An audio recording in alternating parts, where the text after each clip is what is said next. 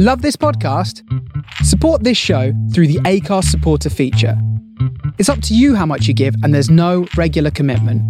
Just hit the link in the show description to support now. Hi everyone, and welcome back to the Tuesday Night Podcast Club. As always, I'm your host Jess, and this week I'm going to be talking about the Death of a Sports Star podcast from hosts Elroy Parle, Emma Clark and Tom Price.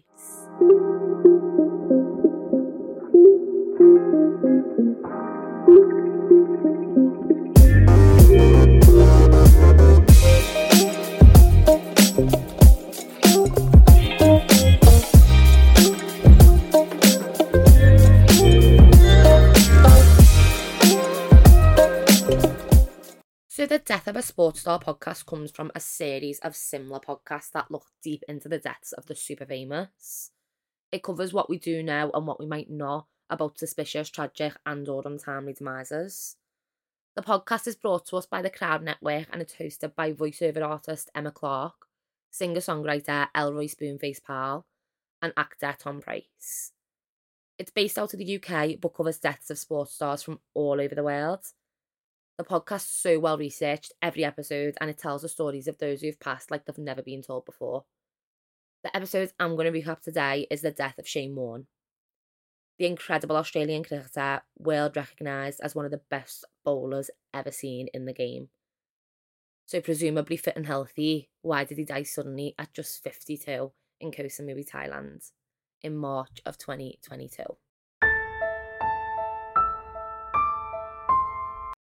Obviously, the storytelling in these episodes is second to none from the professionals, and I'll never just repeat word for word what I learn in the show. I've obviously done my side research alongside and put together my own analysis. I've got my own opinions that no one asked for, but I'll naturally give anyway, as usual. But this is the story of the amazing legacy but tragic death of cricketing royalty Shane Warne. Shane Keith Warne was born on Saturday the 13th of September 1969 in Upper Ferntree Gully, a suburb in Melbourne, Australia, to German Bridget and Australian Keith Warne. He had one brother, Jason, and they were a tight-knit family. Shane actually credits his dad in a documentary about his life entitled Shane that came out months before his death on Amazon Prime in January of 2022 for his infamous leg spinner bowl. When Shane was just a little kid, he broke both his legs and was in casts to his ankles for 6 months. He was always quite an active kid, so his dad made him an almost trolley-like contraption that Shane used his hands to operate. He said that's what gave his hands, wrists and forearms the ability to spin the ball like no other. Shane joined St Kilda's Cricket Club in the 1984-85 season, aged just 15, and made his first-class debut for the state of Victoria at Junction Oval against Western Australia in February of 1991. Then, in January of 1992, he was called up to represent his country at his beloved sport in a test match against India on home soil in the Sydney Cricket Ground. But it didn't all get off to a fantastic start. When Shane played, he had an iconic look. He had choppy blonde hair, zinc cream smeared on his lips and at the end of his nose. His top button was always left undone, his collar popped up, and a gold chain around his neck. A true icon, image clear in so many minds. But that first test against India came off as so immature. His method of bowling, the leg spinner, had long become outdated in a game that was now more about speed. He took just one wicket for 150 runs in that game. The follow-up match, his second chance, left him with 1 for 228 runs for the series. Enough for any captain to cut his losses and drop the young, inexperienced Shane from the squad immediately. However, on the 22nd of August 1992, he was played again and in fact took Sri Lanka's last 3 wickets, conceding no runs whatsoever. This changed the narrative. Despite not being consistent, it might be why he travelled with the Australian team to England for the July 1993 Ashes, or maybe he was just there to make up the numbers. Either way, the tournament would be the start. In the opening ball of the series at Old Trafford, in terrain much different to that of sunny Melbourne in which he was used to, Shane bowled first. Alan Border, one of his teammates, had apparently in private told him to bowl nothing but leg spinners. And then there was the famous bowl. It took out Mike Gatton, one of England's very best's first wicket. He's out. In the first bowl of the tournament, he's out. That leg spinner went on to take the title Ball of the Century. Imagine that, the legacy from day one. It has its own Wikipedia page and even a song wrote about it, Jiggity Pokery by the Duckworth Lewis Method. After that, he finished the Lord's Test by bowling Peter Such and Phil Tufnell behind the legs, and did the same to Graham Gooch at Edgbaston. By the end of 1993, when Australia had won 4-1 and Shane had 34 wickets in 6 tests, it was clear the world were dealing with a potential all-time great operating out of Australia.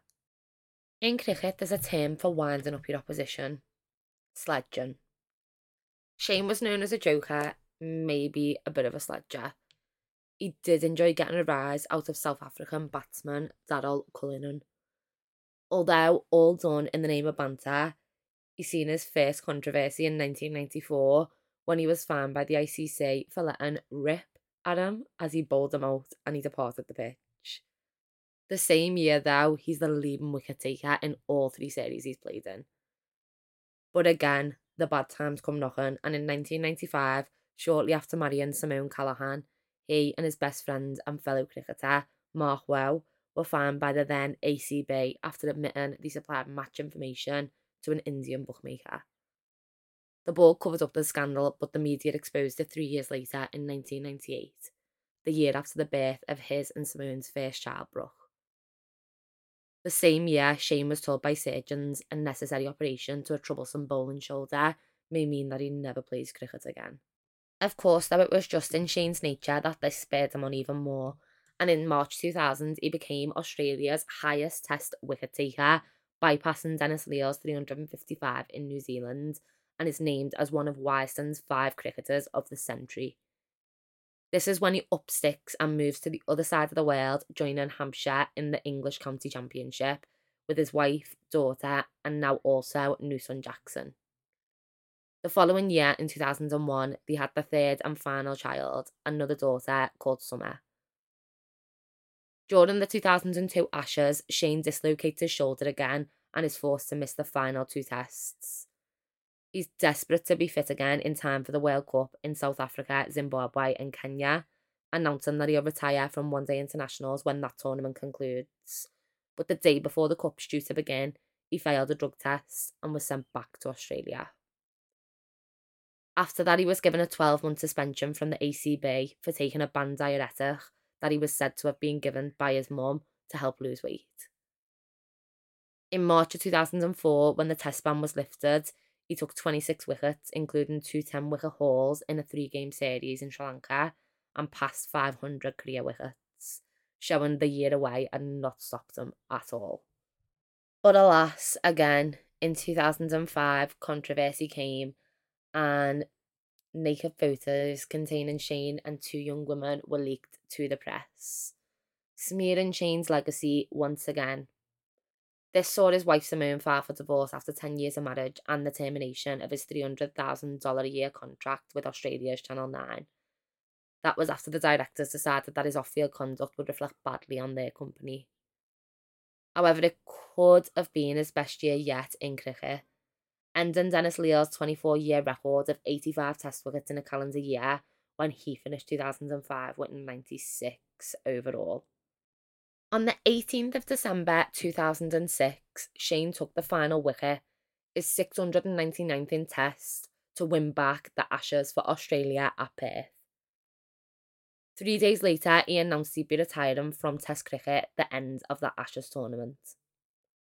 5 years on, a statue honouring Shane was unveiled outside the Melbourne Cricket Ground in 2011. At the unveiling, he said it's a great honour. It's a bit weird seeing yourself up there, but I'm very proud.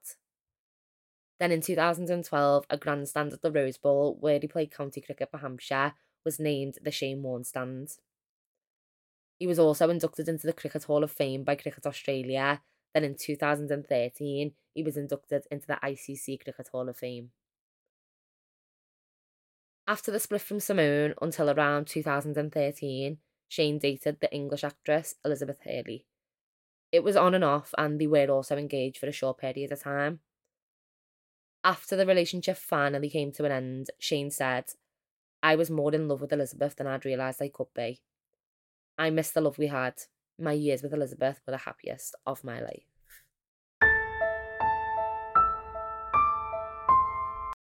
Shane continued to work, presenting and commentating on cricket all over the world, and had a well-established career in doing so right up until his death. On the 4th of March 2022, aged 52, Shane was pronounced dead of natural causes from a suspected heart attack while on holiday in the Samoana resort of Koh Samui, Thailand.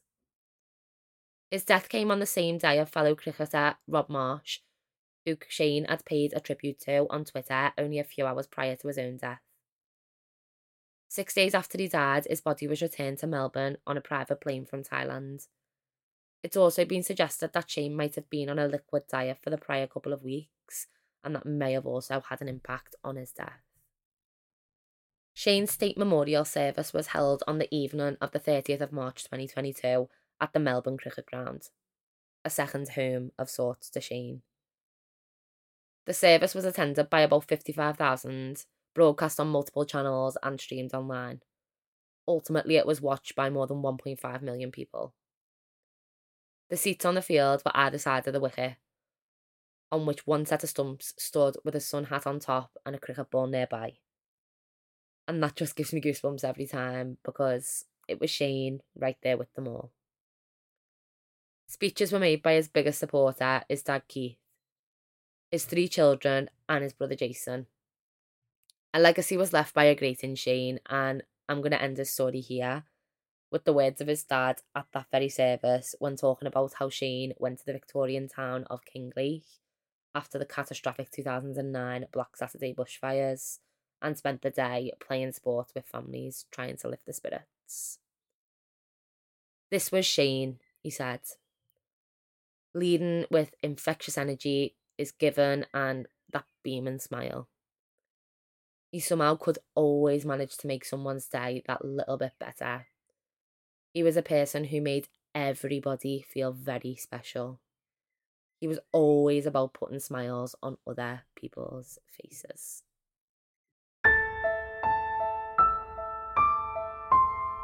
So the story of Shane Warne is still so fresh in the minds of many and so tragic because he was so young and such a legend of his game.